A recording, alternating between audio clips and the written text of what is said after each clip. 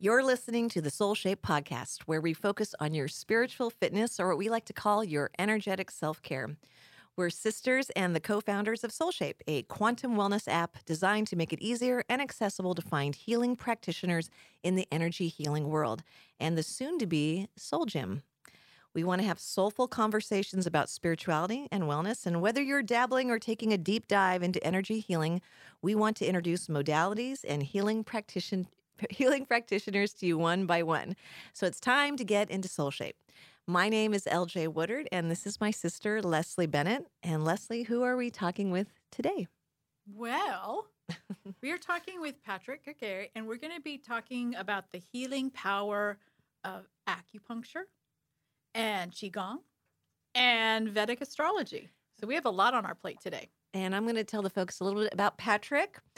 He is a licensed acupuncturist, a certified instructor for Tai Chi, Qigong, and a certified Reiki master. And he's well-versed in rehabilitative exercises from Sistema to animal flow, right, and cupping.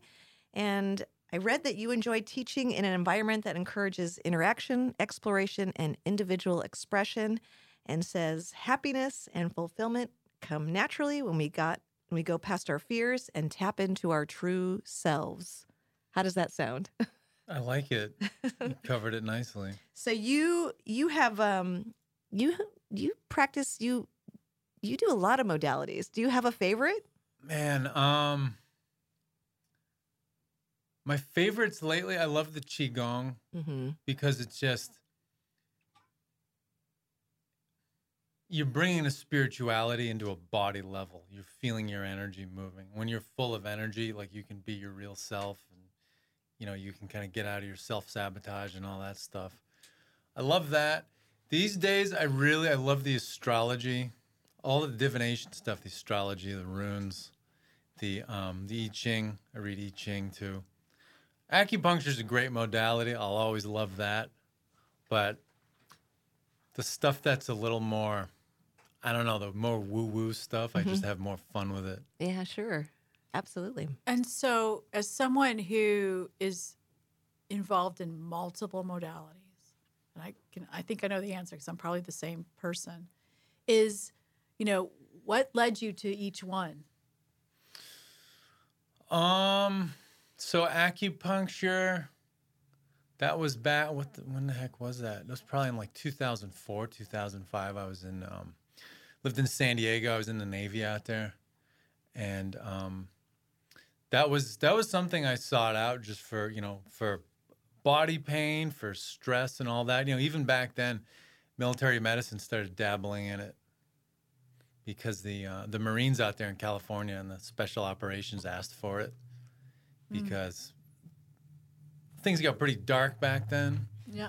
With the war on terror, and yeah, we're in like 20 years of it at this point. Wow. But so there were horrible stress cases within the military, but they didn't want to give psychiatric meds to the people they spent the most money training because of the side effects. Sure. So those Marines were like, get us acupuncture. So they brought in, the Navy Medical Clinic brought in they put a volunteers notice out. They brought in volunteers, and then they started giving people contracts. Wow. So Because they saw results. Oh, yeah, totally. Yeah. And a lot of those guys had paid for it out of pocket, and they were like, you know, they're extremely practical people, and they were like, we got to get something that really works here. So the Marines to Vedic astrology, that's quite a journey. Yeah, well, I was a Navy guy, but those are the people those are the people who Wrong chapter. The Marines got acupuncture into Navy medicine. It was like, it's what's called MARSOC these days.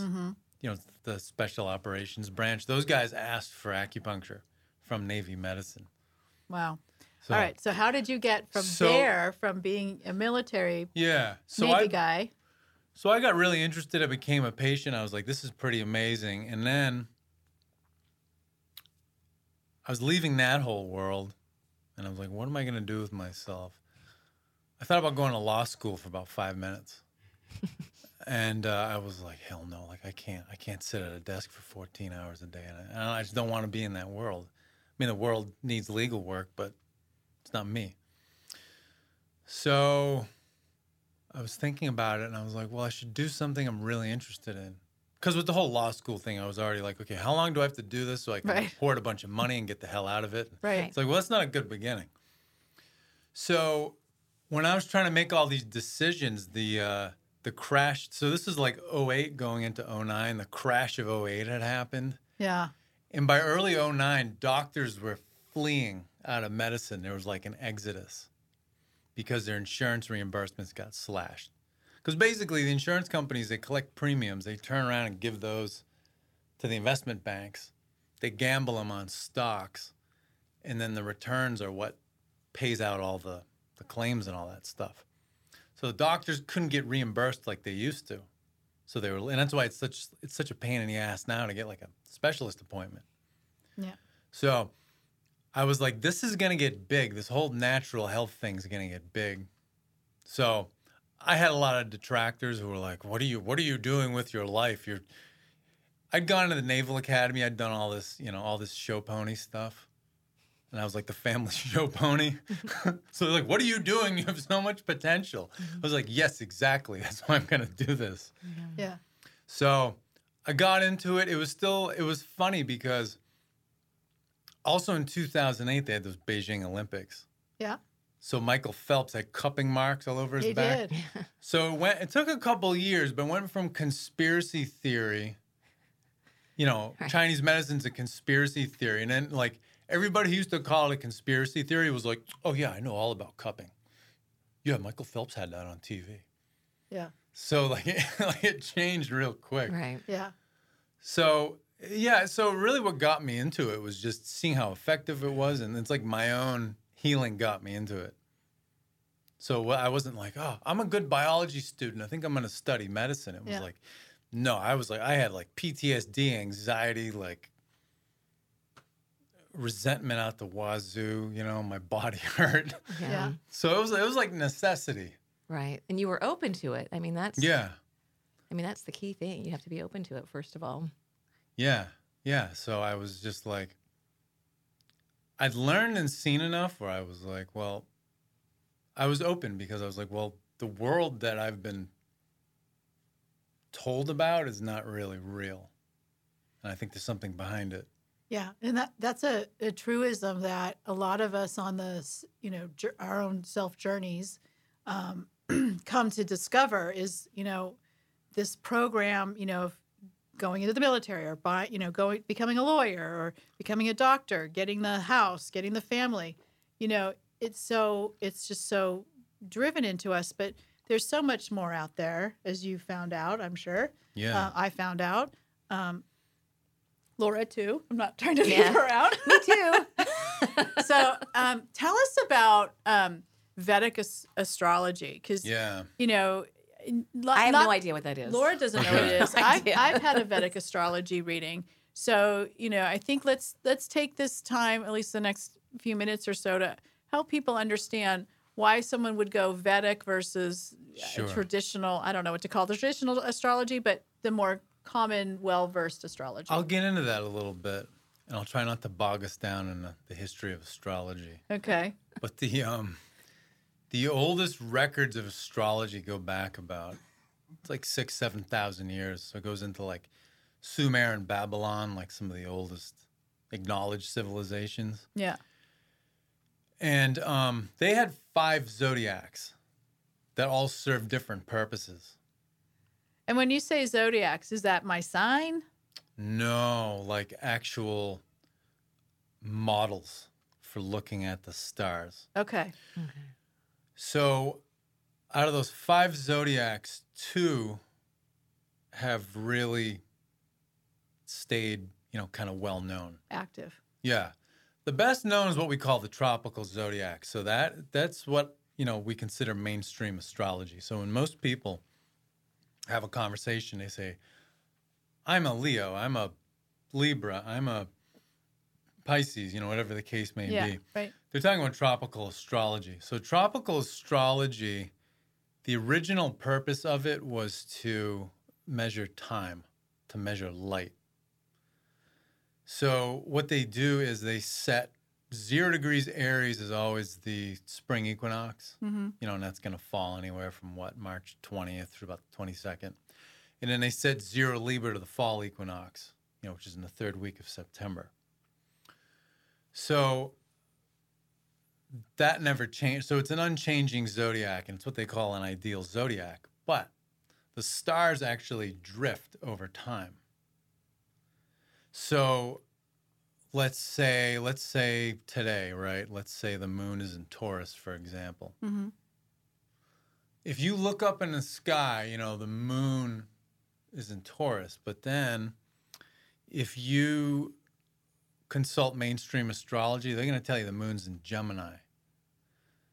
So the tropical zodiac, the one that just measures light and time, that survived, and then the sidereal. So the sidereal is just what is in the visible sky. They are 24 degrees off, so they're 2/3 of a sign off. Now, what happened was right about the time when the Roman Empire adopted Christianity, so we're talking in the 4th century. It's the Romans. They changed it. Yeah, once they became Christian, they changed a lot of things. Yeah. So what they did was the priests were actually in a huge rivalry because people would go to astrologers when they wanted guidance. So when they went to the astrologer for guidance, the astrologer wasn't like, let's look in the big man upstairs' rule book. It's like, you must do this, and it's like a one-size-fits-all solution. No, the astrologer was like, okay, when were you born? Where were you born?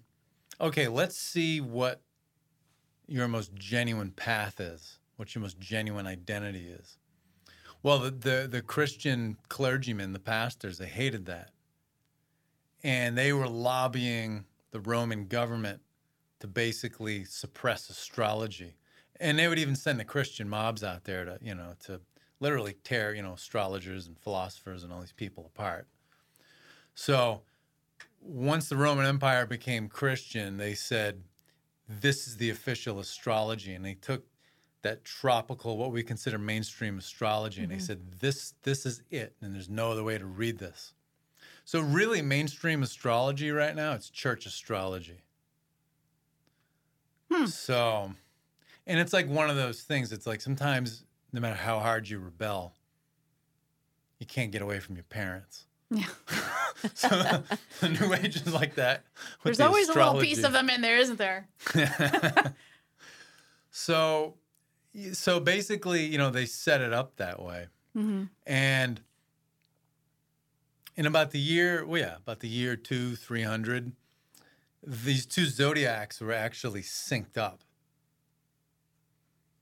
So on the spring equinox, 2,000 years ago, the sun was rising at 0 Aries. Now it rises at 6 Pisces on the spring equinox. So the entire sky shifts over time. Yeah. Stars take, 72 years to move a degree. So that's the traditional. What's the Vedic? So what happened? So the Vedic, they took that sidereal zodiac, which is just the visible sky, and it shifts over time. Vedic is a combination of the native astrology in India, and then the Vedic civilization actually invaded India. So Sanskrit came from somewhere like far to the north. Mm-hmm. So it's a mix of what was like native in India, what was in this Vedic civilization. And then when Alexander the Great was pushing his empire east, it was like 200, 300 BC, they brought the Greek astrology into India. And the astrologers in India were like, this is good stuff. Mm-hmm. Because in India or in like Babylon, they didn't do individual horoscopes. It was a science of when to know how to and when to communicate with different planets and different stars. Because before organized religion, the planets and the stars were like the bodies of like the divinities, the gods and the goddesses. So it was more of like a society thing in India and in like Babylon. The Greeks came up with this whole thing about doing individual horoscopes. Yeah, that you and I are different. Yeah, exactly. Based on when we were born. Yeah, you're not just a cog in the machine of society, but you're unique, and you can be a better part of the collective if you know who you are individually. So I'm just getting some light bulb moments here because I have some questions now. Because, you know, we are trying to get back to this oneness. Sure. And I would say the way that came in and made us individuals took us away from that oneness understanding, right? So that's what I'm now curious about. And I wonder if you have any thoughts on that. And if you don't, we can just go into. It's got to be both. Yeah. Okay. That's fair. The answer in life is like usually both. Yeah. You know, it's like everybody is, not everybody, but we're in the oneness, but we can be an individual expression. Totally. Okay. Like the mainstream of the world is like, they're insane about politics. Yeah. You know, like it's going to fix something. And it's like, well, what side are you on? And I'm like, well, both. You know what I mean? Or, Yeah. should I go to holistic medicine or Western medicine? Well, both. Like, what do you Why need? deny yourself one? Right. Why deny yourself? So you want to take the red pill or the blue pill? Like both. Yeah. Or none. Yeah. Yeah, sure. So yeah, I think. So Vedic, getting back to Vedic, so what insights would be I would gain from a Vedic reading versus a traditional reading, if you know? You're going to. So the mainstream, the tropical astrology, perfectly valid zodiac, and I don't discount it. Yeah. But I go with the sidereal. I go with the more Vedic style. So the sidereal, the mainstream, it's going to tell you about the appearance of things. It's going to tell you about how things look, why they look this way. But then when you go into that sidereal, you go to more of that Vedic style. It goes to more of your essence. It's on a deeper level. Now, another thing, too, is it's more lunar. The mainstream astrology is more solar. So when people say, I'm a Sagittarius, I'm a Taurus, they're talking about their sun sign. Sun sign is extremely non-specific because it takes the sun 30 days to move through a sign. So then you kind of like, you see those internet personality tests, and it's like, there are 12 people in the world. Which one are you? When you go into more lunar zodiac, you know, like the Vedic, like the sidereal, the moon is actually more important because the moon does deal with your body. It's a symbol for your body, but it's also your subconscious mind. So it's a deeper level of your mind. The sun, on one hand, it's your soul, but then it's also your conscious mind. So it's more of like what you show the world versus like what's really in there. Because we all wear a mask. Mm-hmm. So it deals with how people tick on a much deeper level when you go into that lunar, the more lunar zodiac, you go into the Vedic, the sidereal. Now, when you get more lunar, the 12 sun signs are made of 27 lunar mansions. These are smaller constellations that make up the 12 big constellations, the 12 sun signs. So that gets really interesting because those 27 lunar mansions that make up the 12 signs are all ruled by different planets, different deities. And then those little lunar mansions have 4 quarters. Wow. So you're really getting into some specificity. Yeah. Interesting. You're really getting into the weeds. Wow. And they would even use that to name children in the old days. Oh, really? In India. So you'd wait for the birth. You'd wait for the birth. You'd check the moon sign. Then you'd check. So you'd see what zodiac sign it was in, what sun sign it was in, what lunar mansion was in, and what quarter of the lunar mansion. Each of those quarters has a syllable. So you'd start the child's name. The first syllable of the name would be the one associated with that quarter of the lunar mansion. Wow. So it's an empowerment tool. So the idea was like every time you heard your name or saw it in writing, it's like when Super Mario hits the mushroom and he like doubles in size, like it feeds energy in your mind. And you're like, oh, yes. Oh, that is my name. Thank you. Yeah. So it's almost like an energetic name, like based on your birth. What are those names? It's your essence. It can be anything. It can be like You've got to find where your moon is. Great.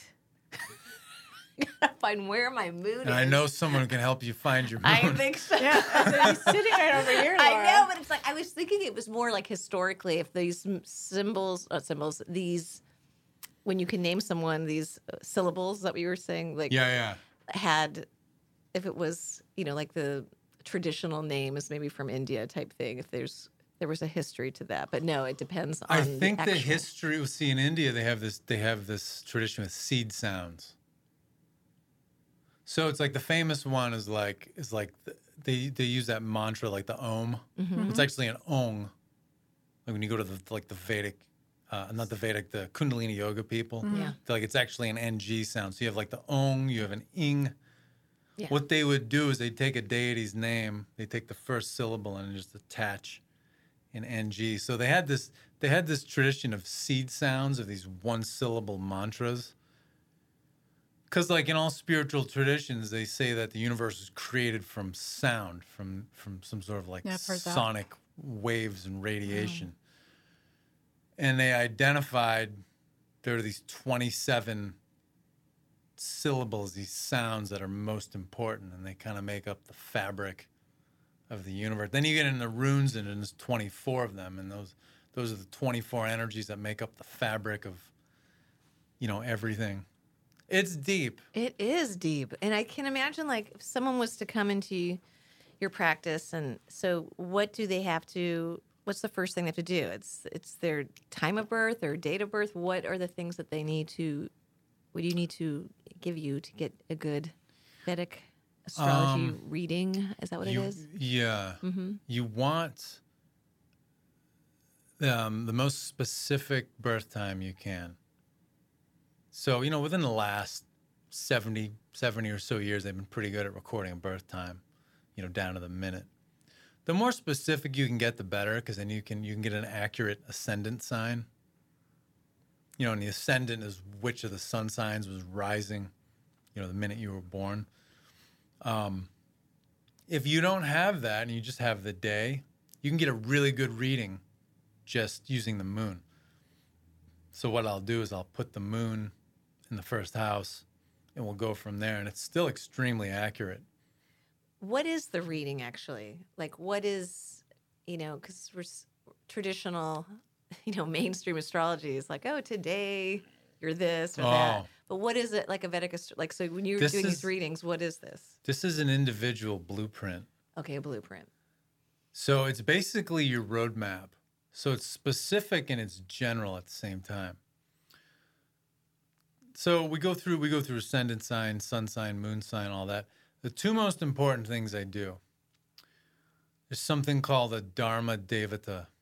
So Dharma means life path. It's basically the force of sort of spiritual destiny. It's all about what you came here to do. So when you look at the mind, I take this iceberg model. So the thing with icebergs, you can only see the top 5-10%, right? Mm-hmm. And the rest of it's below the surface. It's super mysterious. You can't see it. Your mind's like that. So being generous, 10% of your mental activity is conscious. So those are all the actions, the thoughts, the feelings we choose to have. It's very minimal. The other 90% is unconscious. So those are all of our triggers. So we just have all these preferences, prejudices, aversions. What's the other word? Affinities? Yeah, affinities. Mm-hmm. So we have all those and we really can't explain them. And then the subconscious is like the overlap zone. It's like this little sliver of an overlap on a Venn diagram where the circles overlap. So the subconscious, that's the part of your conscious self that can say, okay, wait a minute, let me look deeper here. Oh, this person triggers me because it reminds me of someone who really hurt my feelings 15 years ago. It's that ability to do that. Mm-hmm. But most of our mental activity, our thoughts, our feelings, we don't even know they're going on. We don't even know why. But that's the most important part of you is your unconscious. That is your built-in manifester that's constantly building your circumstances, your world, your health, your finances, your relationships. It's working whether you're asleep, awake, whatever. So it's always running in the background. So a big part of this is all about understanding this deeper level of yourself. So with these three levels of a mind, there's a planet that rules each one. if you work with this one that rules the unconscious mind, deals with your life path, your destiny, all that stuff, you can understand the themes that you want to embrace in your life. And as long as you embrace those general themes, there are so many different things you could possibly do with yourself. So can I use you as an example? Yeah. So when you did your own, I'm sure you did your own Vedic astrology or had your thing read. Yeah, my first astrology teacher gave me the reading. Yeah. What was something that you took away from that? You're like, oh, I finally got insight into that. I'm just curious. If I can be so personal. I got insight just into like why I like this, why I'm interested in the things I'm interested in, and why I want to put time into those. That's cool. So for me, it's a Mercury in Pisces. So that's what's called Mercury's debilitation. So debilitation in pop astrology, it's made out to be a catastrophe. Yeah, the Mercury retrograde is happening. Hide under your bed. There isn't a mom in America when their kids go nuts. We're like, oh, great, Mercury's in retrograde, so brace yourselves. So planets have home signs, and that's like you're in your house, you're comfortable, you've got everything you need at your disposal. You got an exaltation. That's where a planet is like a celebrity, and it's where it's intoxicated. So it's having a great time, but it's not as comfortable and as strong as if it's at home. Then you have a debilitation. That's where a planet is most uncomfortable. But the thing is, it can do some of its most amazing work when it's uncomfortable because it has necessity. So Mercury is the intellect. It's your ability to think and communicate, speak, all that stuff. We should really like Mercury. Oh yeah, you can't live in this world without it. You can't live without an intellect. So I have a Mercury. So Mercury teaches, speaks, thinks. Mercury travels. It's the fastest planet. You know, it takes like 90 days to go around the sun. Mercury's a messenger. Like in the mythology, it's divine messenger. So it has messages. Now it's in Pisces. It hates being in Pisces. Its home is Virgo because that's all about thinking carefully, thinking things through. It's all about being practical, sorting the details. Pisces is like a big mess of a sign because it's like all the other 11 sort of combined. It's like the deep ocean, you know, and it's like ships like sink to the bottom of it. It's got weird creatures, you know, like James Cameron in a submarine, you know. So all you Pisces out there, you just learned something about yourself. So like a Mercury in Pisces, and like Pisces deals with like the deep unconscious, your deep unconscious emotions and thoughts. It deals with isolated places, you know, with like getting away, going out into peace and quiet. It deals with spirituality. It deals with like the other worlds, like beyond this one. Mm-hmm. It's a tough place for the intellect because the intellect wants numbers. It wants order. It wants order. For sure it wants order. So, again, you learned why you are the way you are. Yeah. But what about, were there any illuminations about what you want to change? Is that something normal that you're reading? Like you might see like, oh, I don't like that so much. Can I change it? Is there... Like, can you change like some... Well, if there's something in the reading, you're like, oh, I don't resonate with that, or that's not who I want to be, you know. Oh, yeah. Well, that's a process. Yeah. Okay. Because you might have that reaction. So it's like, okay, well, I'll acknowledge my feeling. Yeah. But then you have to sit with it. Because a lot of the time, those knee-jerk reactions, that's like the self-sabotage kicking in. And it's like, I don't want to be that because my parents said I'm good at this other thing. Yeah, you know right, what I mean? right. But don't discount it. Yeah. Like, just sit with it and be like, okay, well, why do I feel this way? Okay. And, you know, but that's another thing, too, is it's like, as we live and as, like, we, like, kind of dump more, like, internal baggage and we become more ourselves, then it kind of starts to get irrelevant. And then you kind of can be whoever you want. But that's like that's what they call, like, the great, like, work of alchemy is to, you know, you've basically, like, you've sort of like put your ego in check. And then you're like, okay, well, now I'm not limited to this chart anymore. But I mean, that's a life's work. Yeah, that is life's work, isn't it? Now, runes. Yeah. RUNES. It's another modality of astrology.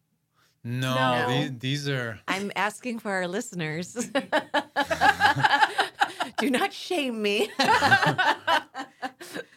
So sorry. So you're like runes. Yeah. Ruins. Okay. No, not ruins. Runes.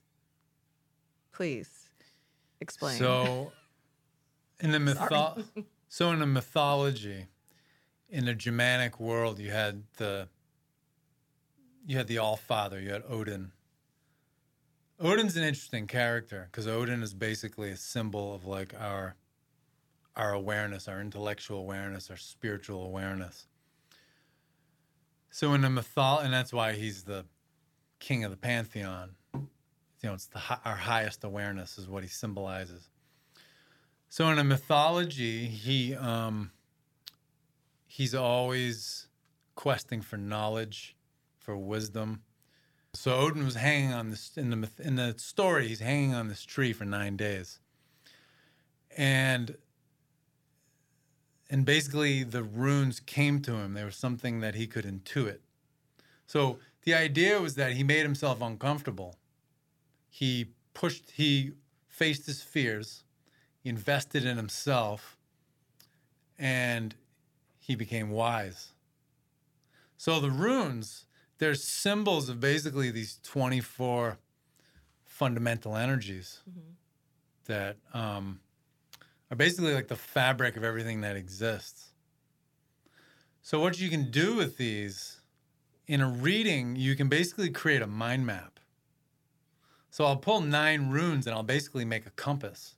So you get 8 directions and you get 1 in the middle.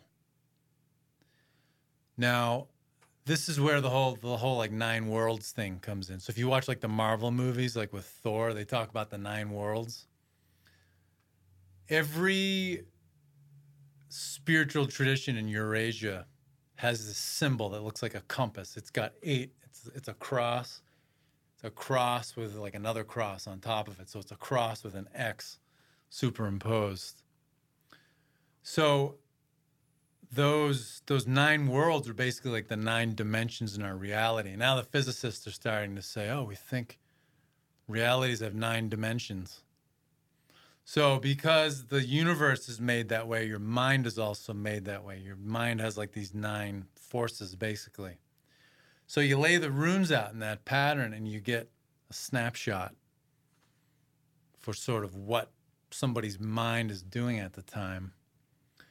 So you can use this for someone wants to say, okay, I feel like I'm out of balance. I want to see what my whole inner world is doing. So you lay these runes out. And some will be upright, some will be reversed, kind of like tarot cards. Based on the ones that are reversed, I can give you a rune to meditate with, a symbol to meditate with, which helps rebalance the whole thing. You can use these when you have decisions to make, and you can look at the potentials of certain courses of action. So that's another thing, too. With like tarot reading, psychics, astrology, nobody can tell you what the future is, but they can tell you the likely probabilities of certain actions. You know, if you stick with certain course of actions, things are probably going to turn out this way. Yeah, potentials. It's all potentials, yeah. Well, I can't believe we're at our time. There's just so much to unfold here. I'm just listening to Patrick, and I feel like I need to, like, this could be a college course. There's a lot to learn. Oh, I can unload on you. And there's just not enough time. But, I mean, I really feel like there's history, there's background. I mean, you're talking things like the Roman Empire, and then you're talking, Well, there's a lot. I think that's so much. I'm sorry. I was going to say, that's one of the things that's so interesting right now is that we have this esoteric wisdom, we have science, we have technology, and it's all blending right now. And, you know, when you go back into the history and really learn, you know, how this transpired and really sort of developed over time and got moshed, reinterpreted, you know, and how that's related to, a lot of these movements within our centuries, we're now rediscovering and going back to the roots. So it's a really cool time to be alive and bring all these attributes, the East and West together, the old, the new together. So that's what I don't know if you have anything to add to that. I think that's amazing. Yeah. I think we're living in like a foretold time. Yeah. You know what I mean? I for sure know what you mean. I'm totally I'm totally tracking. Like people, it's like what we've lived through. 10 ends of the world in the last 3 years. You know what I mean? Yeah. It's like this. It's always it. This is it. Yeah. Yeah.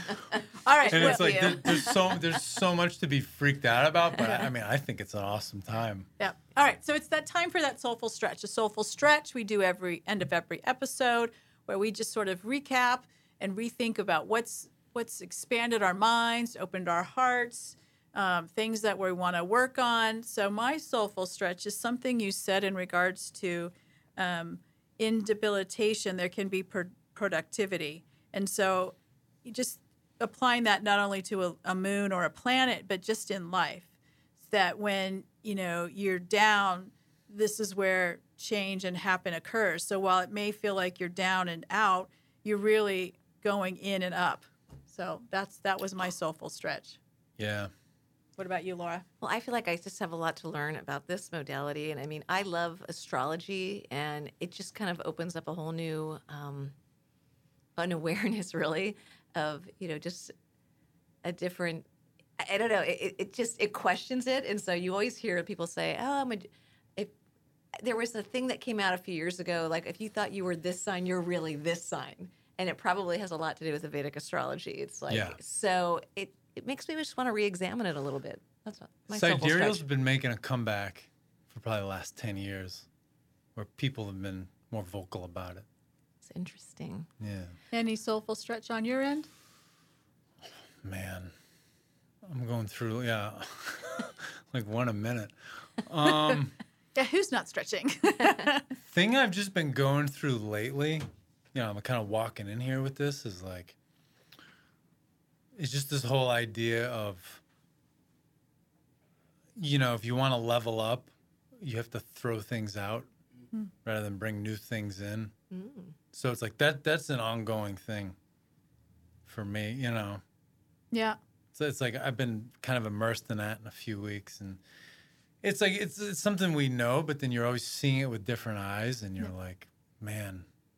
Yeah, I get it. I gotta totally go deeper into that. Very cool. That's good work. Well, thank you so much, Patrick, for enlightening us about Thanks for having me. Yeah, it's very cool about Vedic astrology. And if anyone needs an acupuncturist in Wilmington area over at Healing Leaves, make a booking with Patrick. You can also book a session, get your reading for runes and Vedic astrology through the Soul Shape app as well. So thank you, Patrick, and thank you, Leslie, and Signal Fire Media.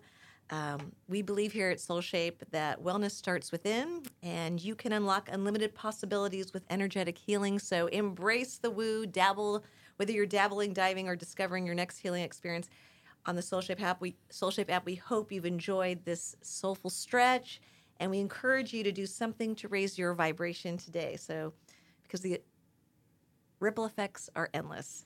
So join us again, and be sure to like, follow, subscribe to the Soul Shape podcast. Thanks again. Everybody. Thank you. Thanks for having me. Yep.